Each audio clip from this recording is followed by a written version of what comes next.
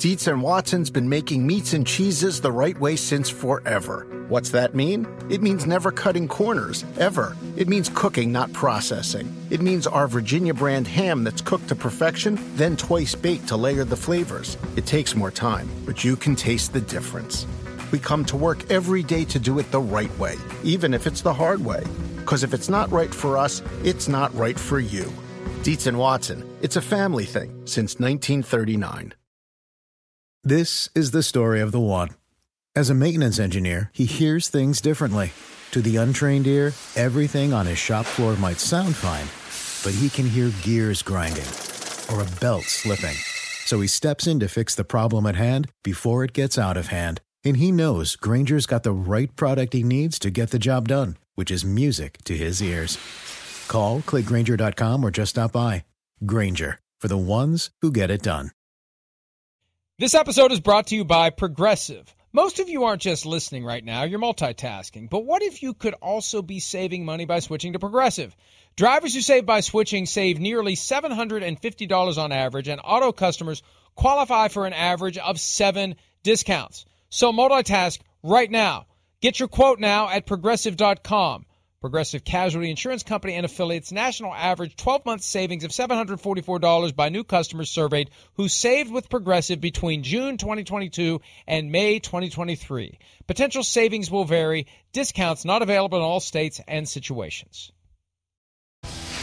Guys, I am proud of you, okay? I got to say something, though. Was the goal ever just to go to the playoffs? No, you got more in you? Yes, sir. Because I'm going to need it. AB, where's that? Where are you? Show up, Antonio. Get your here. As long as you get your brand right here, you're going to the playoffs.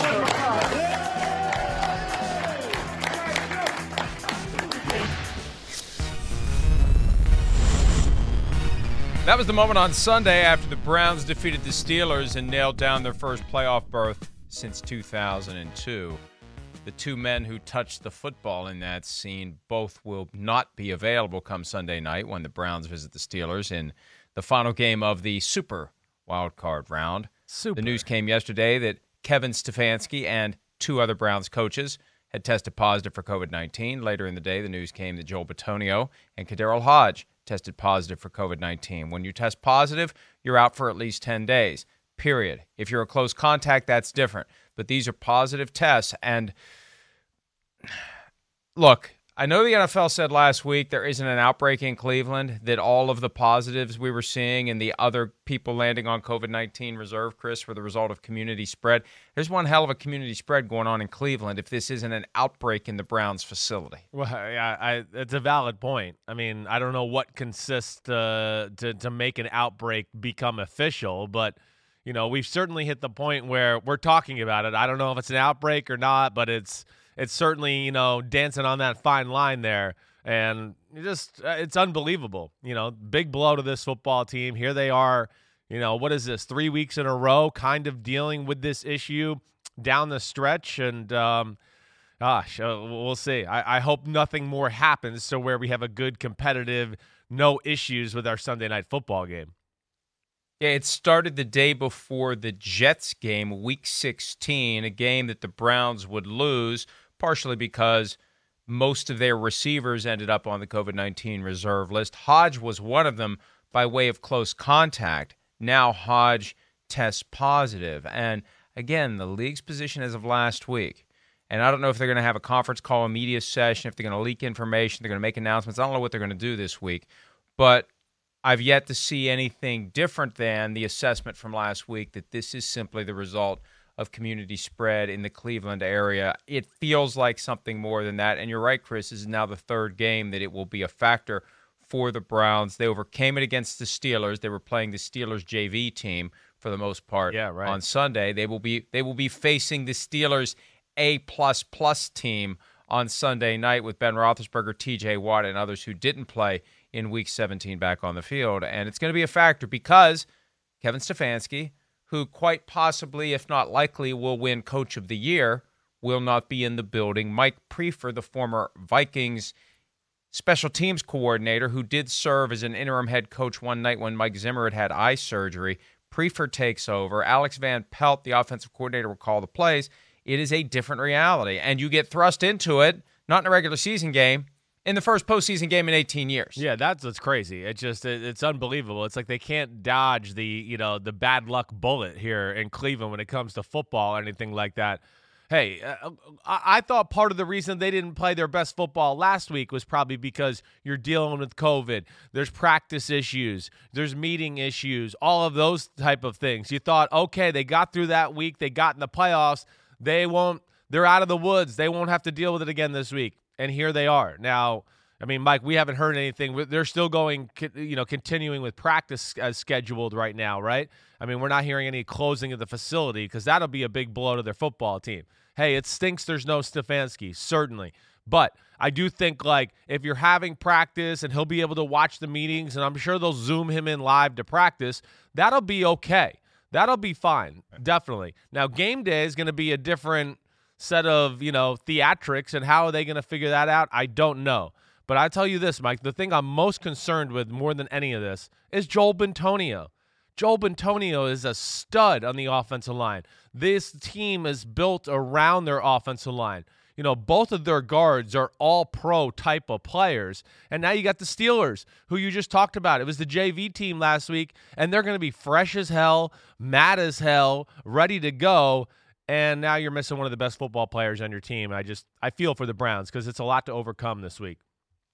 What's his last name? Bitonio.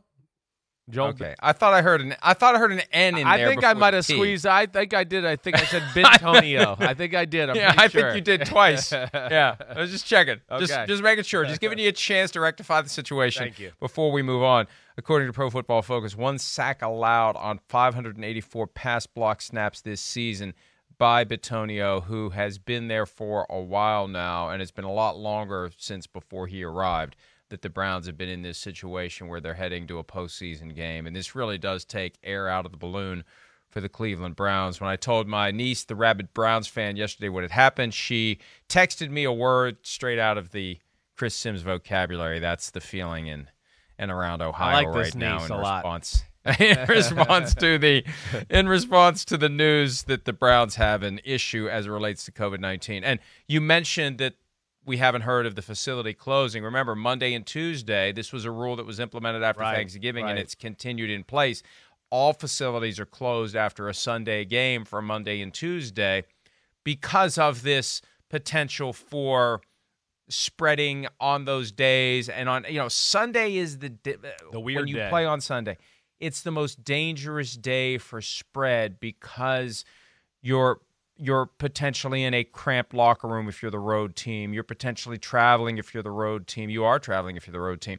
You're on the sideline during the game. You're in the game itself. So that's why there's always that aftermath. And hey, the Steelers this week, given that they've faced this Browns team that may or may not be in the midst of an outbreak, they have to be wondering what their test results are going to be as they get deeper into the week. We still haven't seen evidence of the virus being transmitted between players of opposing teams on game day, but just because we haven't seen it doesn't mean we won't see it. So these are concerns going forward, and we'll see what happens today.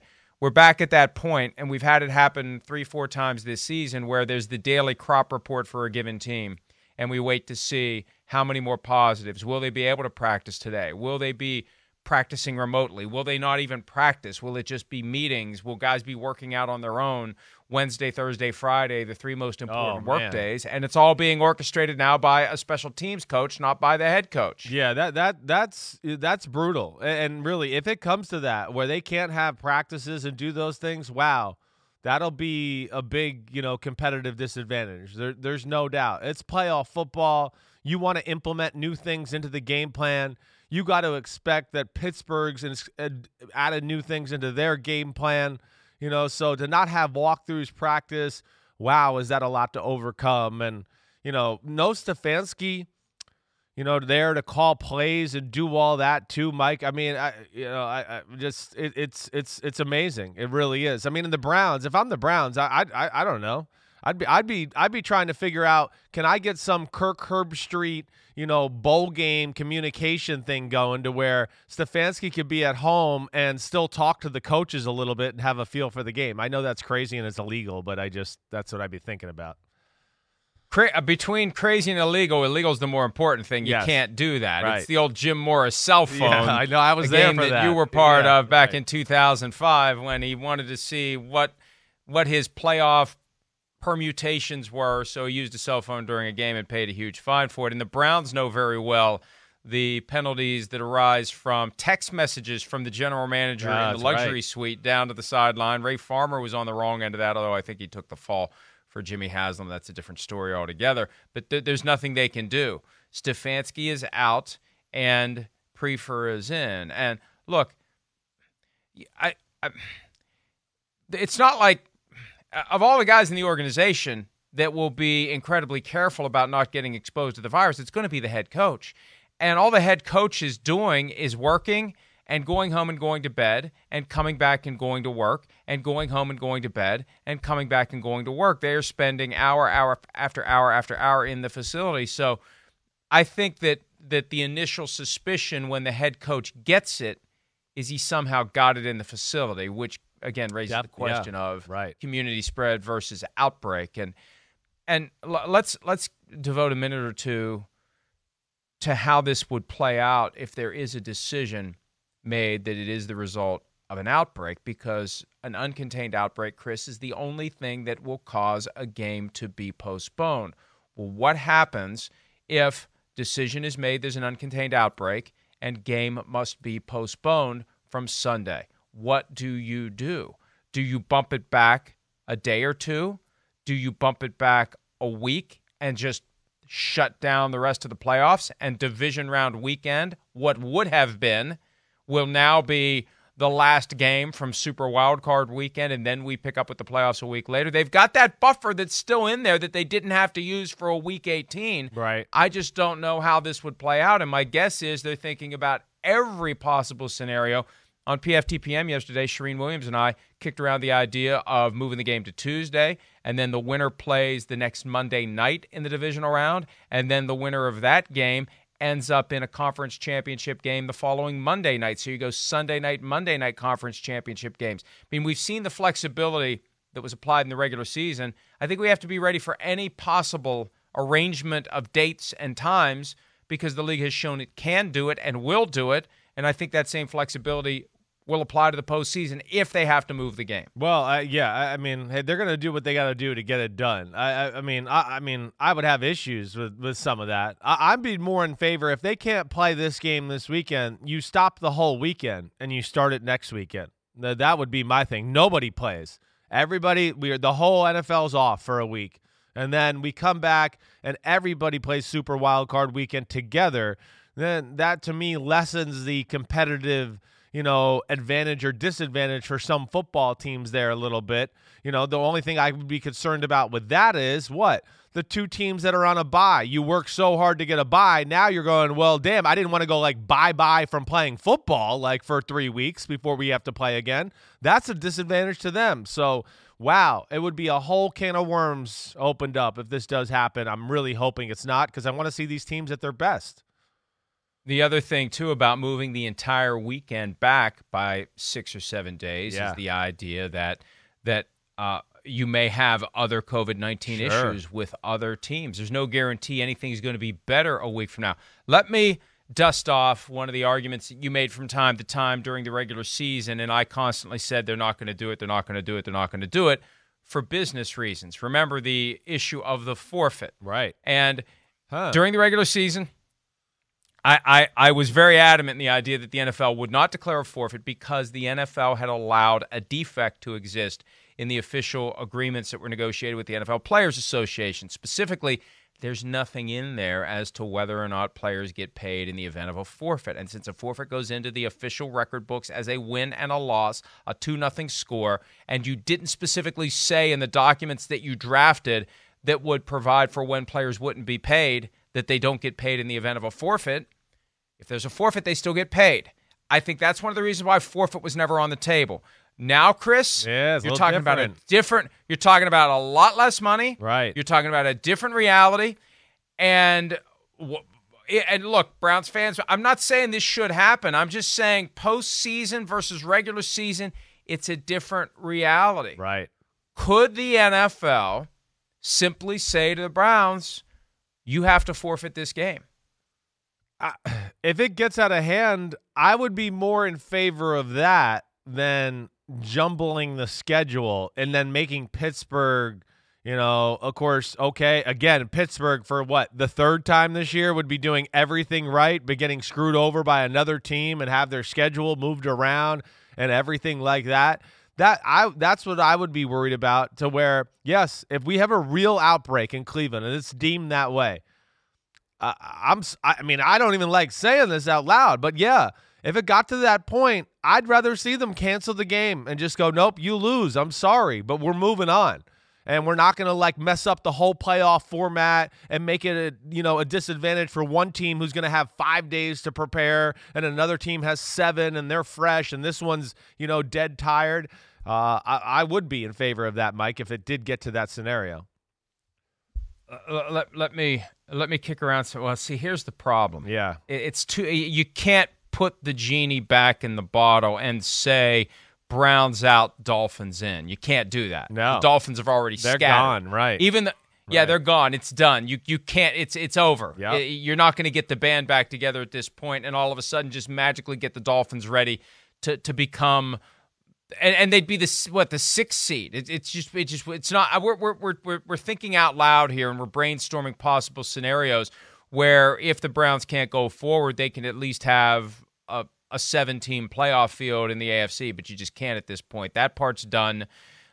Bumping the game by a day or two would create issues on the back end for whoever wins that game, right? From a preparation standpoint, and Chris. I think that they're going to do what they've done all year long. This game will be played, and I think they're going to say the game gets played Sunday. And the only way that doesn't happen is if the NFL Players Association rises up and says, BS, this is not community spread, this is an outbreak, and you are not properly assessing the situation, and our players aren't safe in that facility, on that sideline, in that visiting locker room at Heinz Field, on the plane, on the bus, wherever, because they're in the midst of a full-blown outbreak, and you ignored it to try to get the game in. That's the only that's the fly in the ointment in the damn the torpedoes scenario. And, it's not an outbreak. It's not an outbreak when it sure as hell looks like an outbreak. And I think that's really where we are right now. That's the point that needs to be resolved.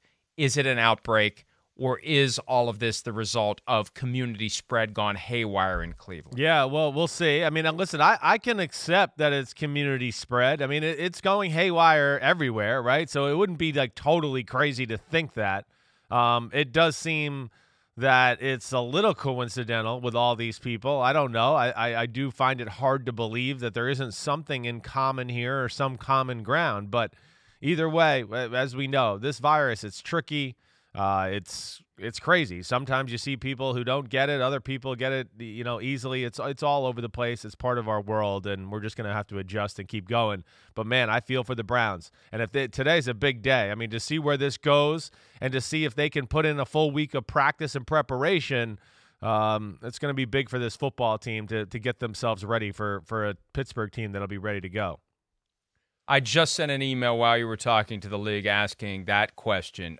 Do we still believe this is community spread, or is it now officially an outbreak? Yeah. And we'll see if they respond. Maybe they respond during the next hour and 45 minutes. If they do, I'll give you an update. Sometimes what happens is if they don't want to deal with me, they ignore me, and then I have to ask again tomorrow if I remember, and then they'll ignore me again, and sometimes I have to ask 2 or 3 times. And you know what? It works because I move on to other things, and sometimes I do forget. So, well done, NFL. I have to tie a string around my finger to remind me to follow up on this if they don't give me an answer. Another issue with the Browns that is at least entertaining, although it's still dangerous because you could get somebody killed when you're drag racing. Right. Left tackle Jedrick Wills and receiver Rashard Higgins actually cited for allegedly drag racing. Let me get that right. That was yesterday morning. The attorney says both will plead not guilty. It sounds like in the city of Westlake, Ohio, either the penalty for drag racing is minimal or the Browns got a break because they're Browns players, and that does happen in communities throughout the country who want to support the local football team. It was like a $154 fine, which prompted me to say, I'm going to move to Westlake and I'm going to drag race. That's the price of admission. Right. That's nothing. I'm happy to do that. So there's more to the story, and the attorney again said both will plead not guilty, and Wills tweeted that they are blowing it way out of proportion. So we'll see how that plays out. Nobody's ever tried to beat someone off the line at red light for a max 30 meters, blowing it way out of. Well, that is drag racing. I mean, and you can't measure 30 meters when you're trying to blow someone off the line at a red light. That's drag racing, Jedrick. Right. That's exactly what it is. And 30 I- meters is I- very questionable too. Like, come on. Yeah, you can't. No, 30 meters is nothing. Nothing. 30 meters is basically 100 feet. You can't blow off the line at a red light for only 100 feet. That is the essence of drag racing. Just because you don't see it all the way through to the end of a quarter mile or a half mile or a full mile, that racing away from the red light is the crime. It is the infraction. It is the thing that can cause the car to go out of control and hit somebody who happens to be walking by on the sidewalk. It's a dangerous act. That's why it's illegal. So, Jedrick, I understand that you're in your early 20s and maybe you think that works, but I ain't buying that, Jedrick. No, I'm not buying that either. I mean, first thing I want to say is, were they at the facility together yesterday, leaving there at the same time? I wasn't sure. Are you allowed to get treatment at the facility even though it's closed on Monday, Tuesday? That's what I was wondering. It happened in Westlake, which is 10 miles away from the facility. Okay. All right. So they must have been at something. Listen, again, it's not a good look. I mean, what you're saying, and it is dangerous. I mean, it's dangerous as hell. It goes on. Listen. It's entirely possible that they coincidentally met at that red light. No doubt. And they looked at each other and they smile, right? Yep. Yeah, exactly. Right. And that's all it takes. Go. Exactly. It's young kids, it's young men with probably nice cars, and stupid but having fun, not malice. It goes on a lot, unfortunately, with NFL football players. Sorry. Listen, I have done it. All statutes of limitations have expired. I have done it. I am willing to admit it. It was a long time ago, and the car was far from nice, but I have done it. Sure. It's stupid. It's reckless, and if you get caught, you deal with the consequences, and you don't downplay it by saying it was only 30 meters blowing off the line at a red light. No, that's drag racing, Jedrick, and just write the check. You guys got the money. Based on the report from Jake Trotter of ESPN.com, they got slapped on the wrist. Just write the check and move on. I don't think the league office is going to swoop in with a personal conduct policy violation over a drag racing citation. Please not. And what car were you driving when you were drag racing? I just would like a little mental image here so we can hear that. Well, it's not just one car, but still none of them were very nice. The original car was a hand-me-down Volkswagen Beetle circa 1973. Ooh, what color? When I inherited it, it was yellow. But I at least persuaded my parents to pay for it to be painted silver, which there's not much you can do to make a Volkswagen Beetle look good, but silver was a hell of a lot better than yellow. For a teenager. I would say so. Okay. Yeah, punch buggy yellow. I'd love to punch you in the arm every time you drive by. That'd be great. I'd love that. Then the next one was the Ford Fairmont, which had anything but a 350 fuel injected dual cam engine under the hood. But hey, you still put the pedal to the metal sometimes. When you put the pedal to the metal, it still goes. That's right. So and it's not like somebody had a vet next to me.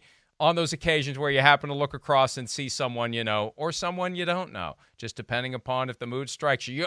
Look, when you're in that age range and you pull up to a red light, sometimes there's somebody next to you, even if you don't know who they are. They're in that peer group, and you hear that rev. All it takes is that one rev. It's the first rev, and it kicks in. I saw somebody today I'm not on the way to work. He was a young kid, same thing. I knew right away. I was like, "Oh, this kid's gonna go Did crazy." You drag race? No, but I was was going. This kid's he was before the light turned green, he was already rolling and he was halfway through the light, and I was like, "Man, he's in a hurry." And he took off and he started weaving through traffic and everything like that. So yeah, I mean, you see it every day. But yes, it sounds like they did get slapped on the wrist. Because they're Browns players, all that, you're right. Pay the fine, move on, don't make it a story. You messed up, it's okay, it's not a big deal.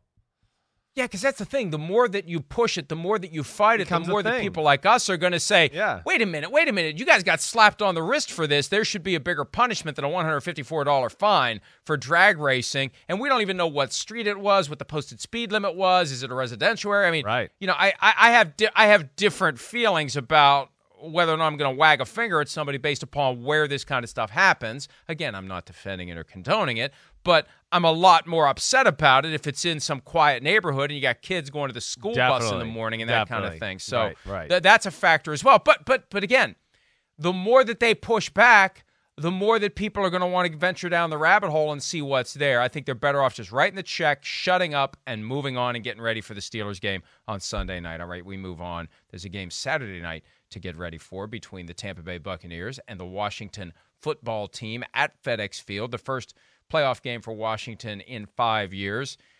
Alex Smith, starting quarterback, not completely healthy from the strained calf. Here's Ron Rivera, the coach of the team, talking yesterday about the possibility of a rotation at quarterback on Saturday night. Honestly, the thing that we have to be willing to do and we have to really think about is whether or not to rotate him in and out with Taylor. I mean, we have to definitely look at that. There's nothing you can do about it. I mean, that's the truth of the matter. We're going to play a very aggressive defense this week. And, obviously it's something we most certainly have to look at. You always think of the rotation by way of the defensive line, and it keeps the defensive linemen fresh, and it allows them to wreak havoc later into the game.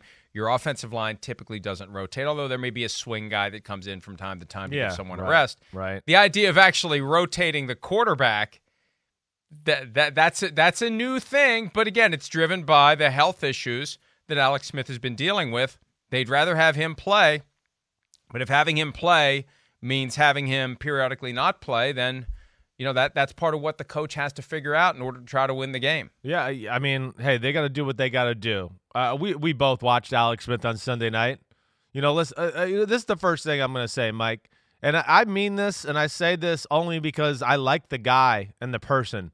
But man, I really wish Alex Smith would retire, and I don't mean that disrespectfully. I mean that because I care about the guy, and I sit there watching him every game, and I honestly, every time he drops back to pass, I go, oh gosh, don't let him get hit. Okay, I really sit there watching him, just going, I hope he's okay after this play, after this game, after this quarter.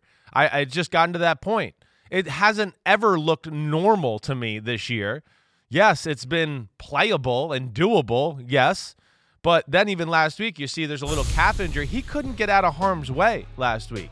That was scary. It really was. And I think he knew it. I mean, he was one-legged, hopping, throwing, trying to not let his leg get stuck in the ground or get caught in a weird position. And what I would say to what we just heard from Ron Rivera is if we're at that point, well, so I don't even understand that. So we're at that point. What are we going to do? Like, oh, it's a drop back pass. Taylor Heineke come in. Oh, it's a handoff. Alex Smith back in. Oh, it's a sprint out pass. Hey, it's Taylor again. Bring him in.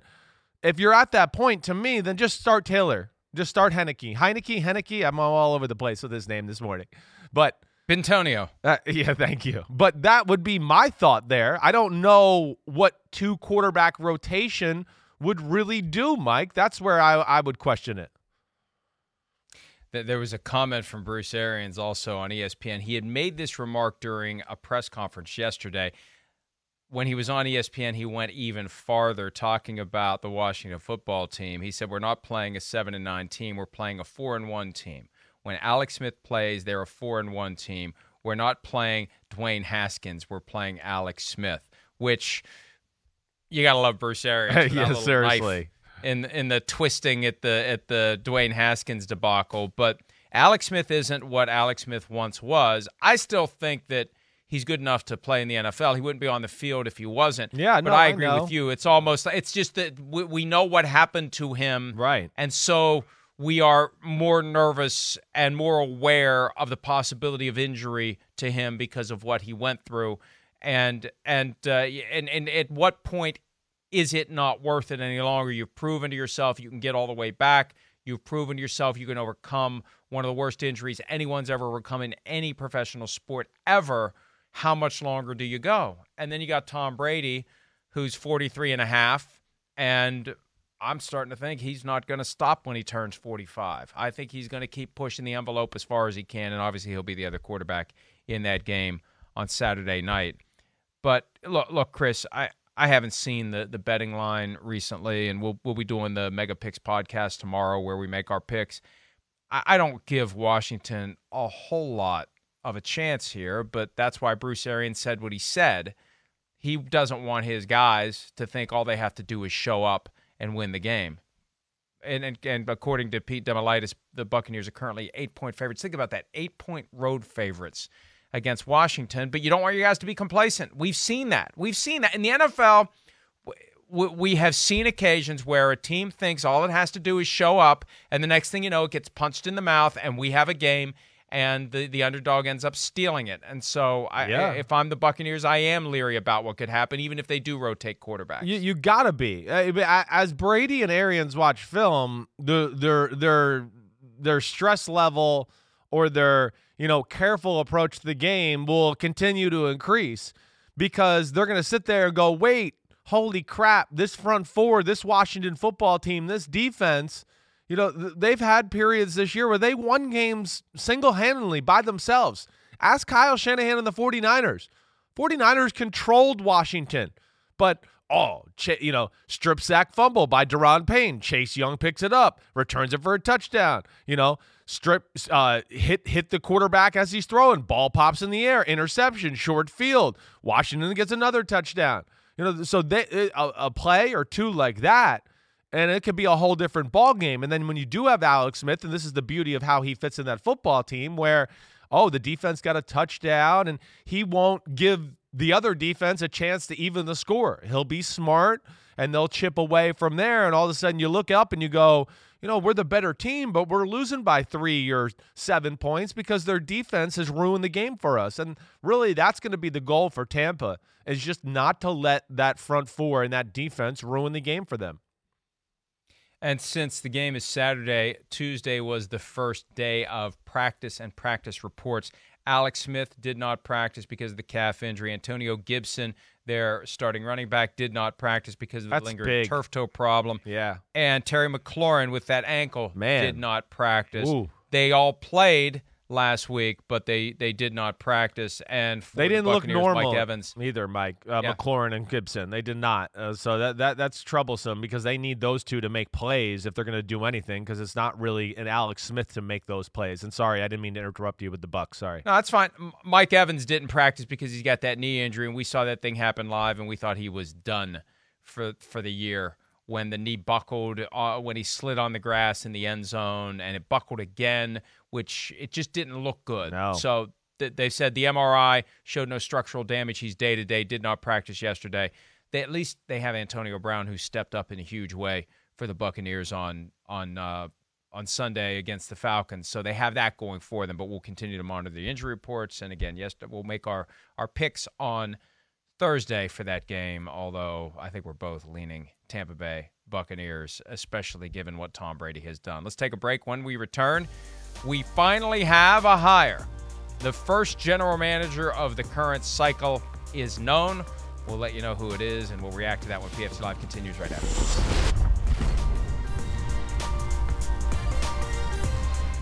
Around any corner, within every battle, and with the dawn of each new day, the threat of the unexpected, the unpredictable, and the unrelenting lies in wait. But Marines will always be there. They are the constant in the chaos. No matter the battlefield, Marines adapt to win, defeating every shifting threat, protecting our nation's future. The few, the proud, the Marines. The longest field goal ever attempted is 76 yards. The longest field goal ever missed? Also 76 yards. Why bring this up? Because knowing your limits matters, both when you're kicking a field goal and when you gamble. Betting more than you're comfortable with is like trying a 70-yard field goal. It probably won't go well. So set a limit when you gamble and stick to it. Want more helpful tips like this? Go to keepitfunohio.com for games, quizzes, and lots of ways to keep your gambling from getting out of hand. Look around. You can find cars like these on AutoTrader. New cars, used cars, electric cars, maybe even flying cars. Okay, no flying cars, but as soon as they get invented, they'll be on AutoTrader. Just you wait. AutoTrader. Anthony Lynn, fired by the Chargers on Monday, issued a statement on Tuesday. It's been an absolute privilege to represent the Los Angeles Chargers on and off the field, and I'm grateful to our staff, coaches, players, and everyone in the community who have been so supportive throughout my time with the organization. Anthony Lynn, 4 seasons as the Chargers head coach. The team had an immense amount of respect for him, so much respect that there was no clue that it was coming. We suspected it. There was no chatter. There was no talk. There was no list of names that was emerging ahead of time, no evidence that they were doing their due diligence by talking to agents and lining up interviews. I respect the Chargers for handling it the right way. Yeah. And that is another reason why that job is, in my opinion, the most attractive one, because of the respect that they have afforded Anthony Lynn, both during and after his time as the head coach. Those are things that you have to look at, because you know what? Chances are you're getting fired at some point. And how they treated the coach before you says a lot about how they're going to treat you. No, definitely, Mike. I hear you. You know, when you look at them as a whole, as an organization, and I think one of the appealing things about them is not much gossip ever out of the Chargers. Really, you don't really hear it much ever. And I'll give you 2 other examples to even prove it. We had no idea if they were hot on Justin Herbert. You know, I knew some people in some NFL circles who had told me that a little bit, but it was not really knowledge. They kind of did a really good job keeping that under wraps. How about Joey Bosa a few years ago? That kind of came out of nowhere too. Nobody had them pinned to Joey Bosa. So there's obviously something going, you know, being done right, the right way there with the Chargers. That is very respectful. You're right.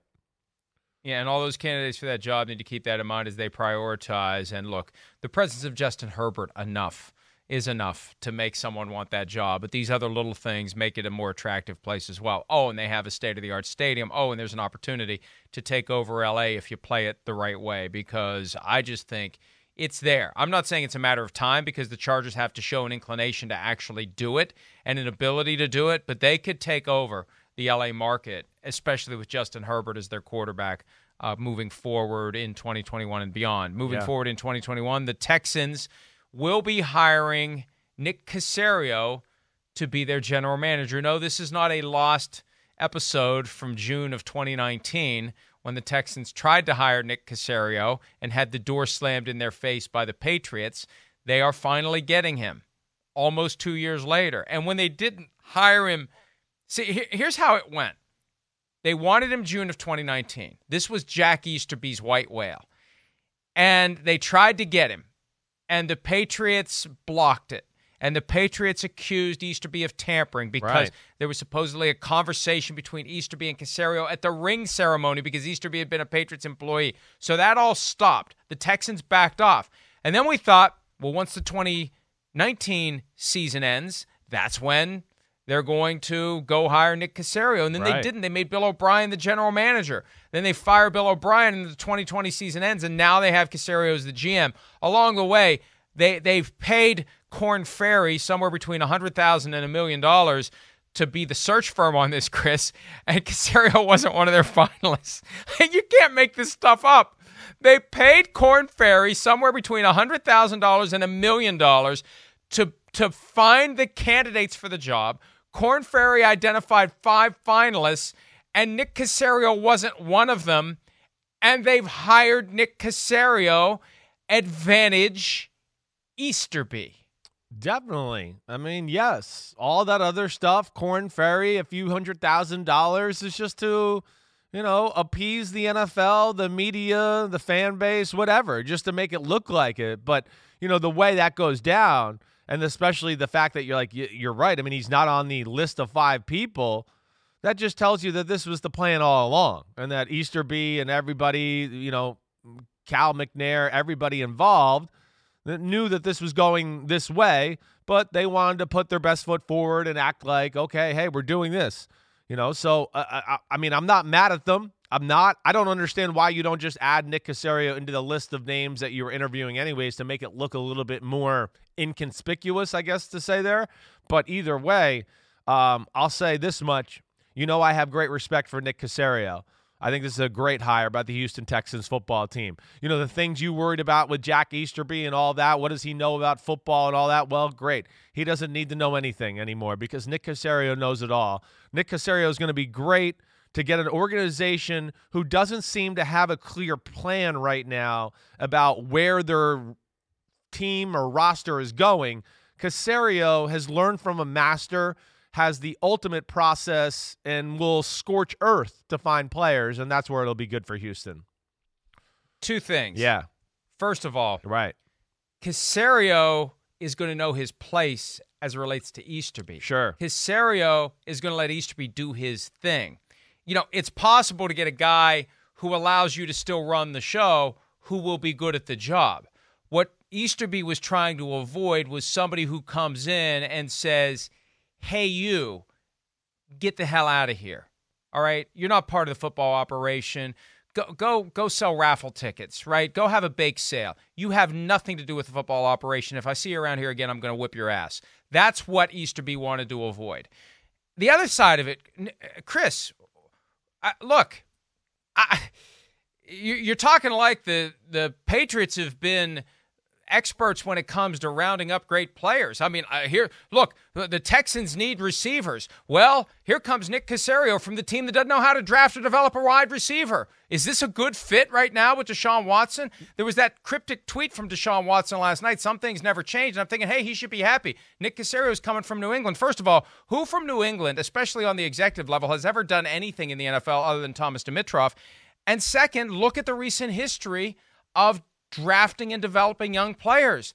I don't know that I would have hired Nick Caserio. But what the other stuff of the last 10, 12 years of just building a team that's the best in football every year after year after year, that doesn't count? I mean, I don't understand. We're just going to go one year and go. It's been great for Matt Patricia and Bob Quinn. Okay, that's the thing. All right, just John Robinson's executive has been successful. Nick Saban's been successful. They're all a part of the tree. Yeah, there's been some failures. Brian Flores is kicking butt right now. I mean, so yes, I know there was failures. I get that. He's getting ready for the playoffs right now? Well, 10-6 and turned around and was in the Coach of the Year conversation. Playoffs. I think you drafted him last week in the Coach of the Year conversation. Yeah, when I thought they were going to make the playoffs. Okay, but he's still there. But, okay, now, all right, yeah, I know it's not the greatest roster in New England this year. And New England's never been a team about building a team of superstars. That's not what they are. They decided to go the route of, for the most part, let's get a lot of good players and have incredible depth and versatility. So no matter what team we play, our genius coach will find the right formula within the versatility and the depth that we play to screw that team over instead of just going, we're going to make this unit awesome and unstoppable.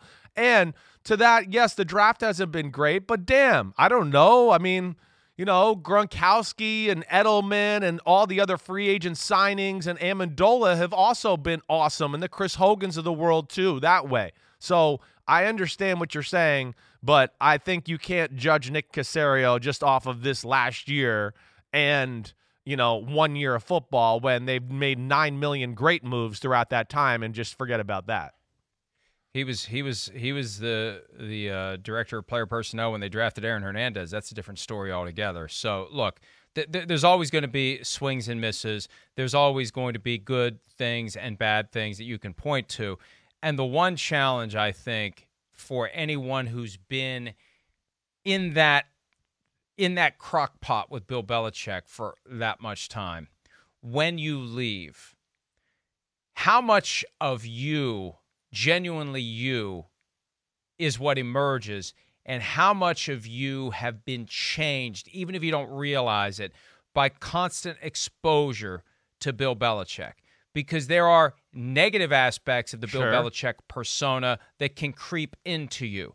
The socially awkward curmudgeon, right? How much of that has infected the way that Nick Caserio interacts with the world? That's what's going to be interesting, because some come out intact. Sure. Others come out completely DNA altered to be like Bill Belichick when they weren't and they shouldn't be, and it's only going to work for you if you win. And I don't have any reason to believe Caserio is going to be that way, but he was there a long time. Yeah. Right? He was there a long time. No, so we'll see. You're right. We'll see. He is of that mold. He is a semi-curmudgeon, but I mean that in a good way, of the fact that it's ball all day long. That's what he does. Football, football, football, football. He's not going to be about charming your pants off or being Johnny Charisma or doing anything like that. But he's going to be honest, very straightforward, no BS.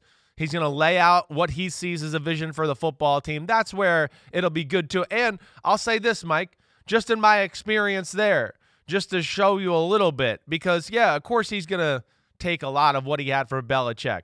But I can just say, like, the 2 drafts I witnessed, I don't think he necessarily agreed with every draft pick Belichick made. I don't think so. You were locked in a closet. No, I was locked in a closet that was right outside the draft room. So I got to see who was walking in and out of that room and when they were happy or not happy. And I know we made a few picks that day where I went, Nick Caserio walked out and shook his head. Like, I don't know if I like that pick either way. So he's going to have a mind of his own too. It won't be just like, copy everything Bill Belichick did. One last point before we take a break. Keep your eyes now on Brian Daboll as the next coach of the Houston Texans. I'm not saying it's going to happen. No, but it makes sense. That's the one to watch moving forward. We're going to take a break.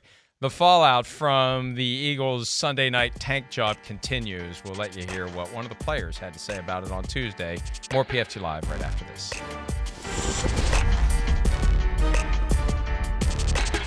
Miles, the decision to take Jalen out obviously has come under great scrutiny locally and nationally. The conversations amongst your teammates. I mean, how do the guys feel?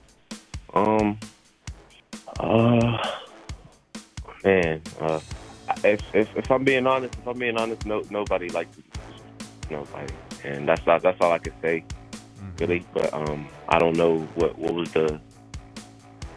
who was the main person behind that decision. But all I know is a lot of people on the team was confused. How about the first 2 sounds from Miles Sanders? Yeah. He's being careful. It was like, I really don't want to go there, but screw it. Hey, look, credit to WIP for getting him on the air. One of the things that the Eagles really benefited from, Chris, the COVID protocols that kept reporters out of the locker room, because I guarantee you, if the reporters would have been swarming over that locker room like they would in a normal year, the quotes would have been epic and endless from the players saying, why the hell do we do this? In fact, I will go as far to say that the Eagles may not have done it if they had known that reporters were going to be in the locker room immediately after the game. It's an interesting thought. I mean, because it's one of those where even if players don't answer questions, you're going to see the raw emotions on their face, the rolling of eyes, the shrugging of shoulders, the disappointment, in their eyes, all those type of things, to where you can't hide it. I don't know whether they would or wouldn't have done it, but you're right. It gives them a little bit of a free pass, the fact that nobody's going to get in the locker room for those reactions to see that. And more importantly, what happens really in those locker rooms and moments like that, at some point, a veteran player who's been around a little bit and maybe has a little bit of a personal relationship with one of the local beat writers, he kind of tells them off to the side, hey, we're pissed off. The team is pissed. Can you believe they pulled that crap and all that? And then that's where the beat writer gets the inside track to go, the team, the players are mad and pissed off. And, of course, that didn't happen because of our current circumstances. And that's one of the things that we have missed for the entirety of the season, the opportunity for reporters who have that access at a time when people are more likely to be upset They're less likely to have a restrictor plate on the things they may say in that moment. It's all very raw. It's all very fresh. And that's why we the stories from past years of hearing yelling and screaming in the locker room, and maybe there's a scuffle that happened that we don't know about. And all those things get sanitized through the video conferences with a limited number of players after games. So it would have been a very different reality in that locker room on Sunday night if reporters had been in there picking up some of the reaction.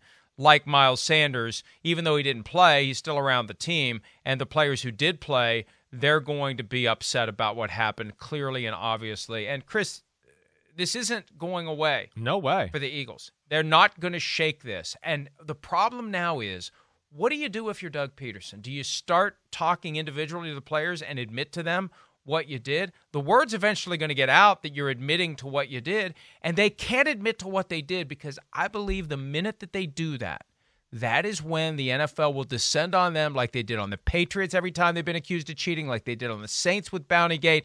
The NFL, as long as the Eagles don't come out and say it, will look the other way. If they come out and say it, or if there's evidence emerging that they're admitting to it, that's when the Eagles have a problem. I guess so. I want to be like, why? What can the NFL do? I don't understand that. Integrity of the game.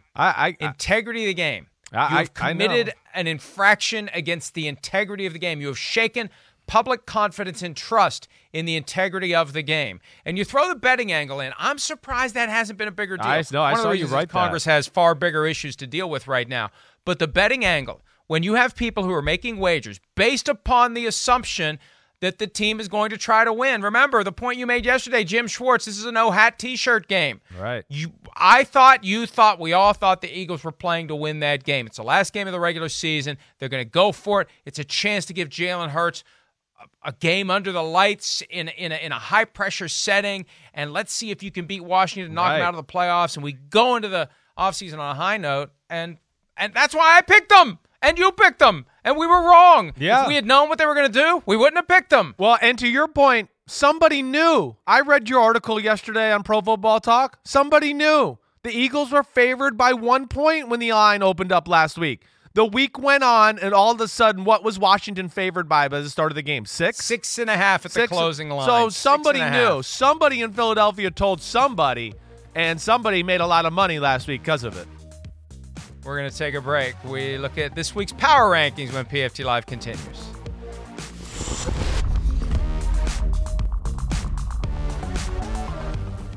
Want the same expert advice you get from the pros in the store while shopping online at DiscountTire.com? Meet Treadwell, your personal online tire guide that matches you with the perfect tire for your vehicle. Get your best match in 1 minute or less with Treadwell by Discount Tire. The longest field goal ever attempted is 76 yards. The longest field goal ever missed? Also 76 yards. Why bring this up? Because knowing your limits matters, both when you're kicking a field goal and when you gamble. Betting more than you're comfortable with is like trying a 70-yard field goal. It probably won't go well.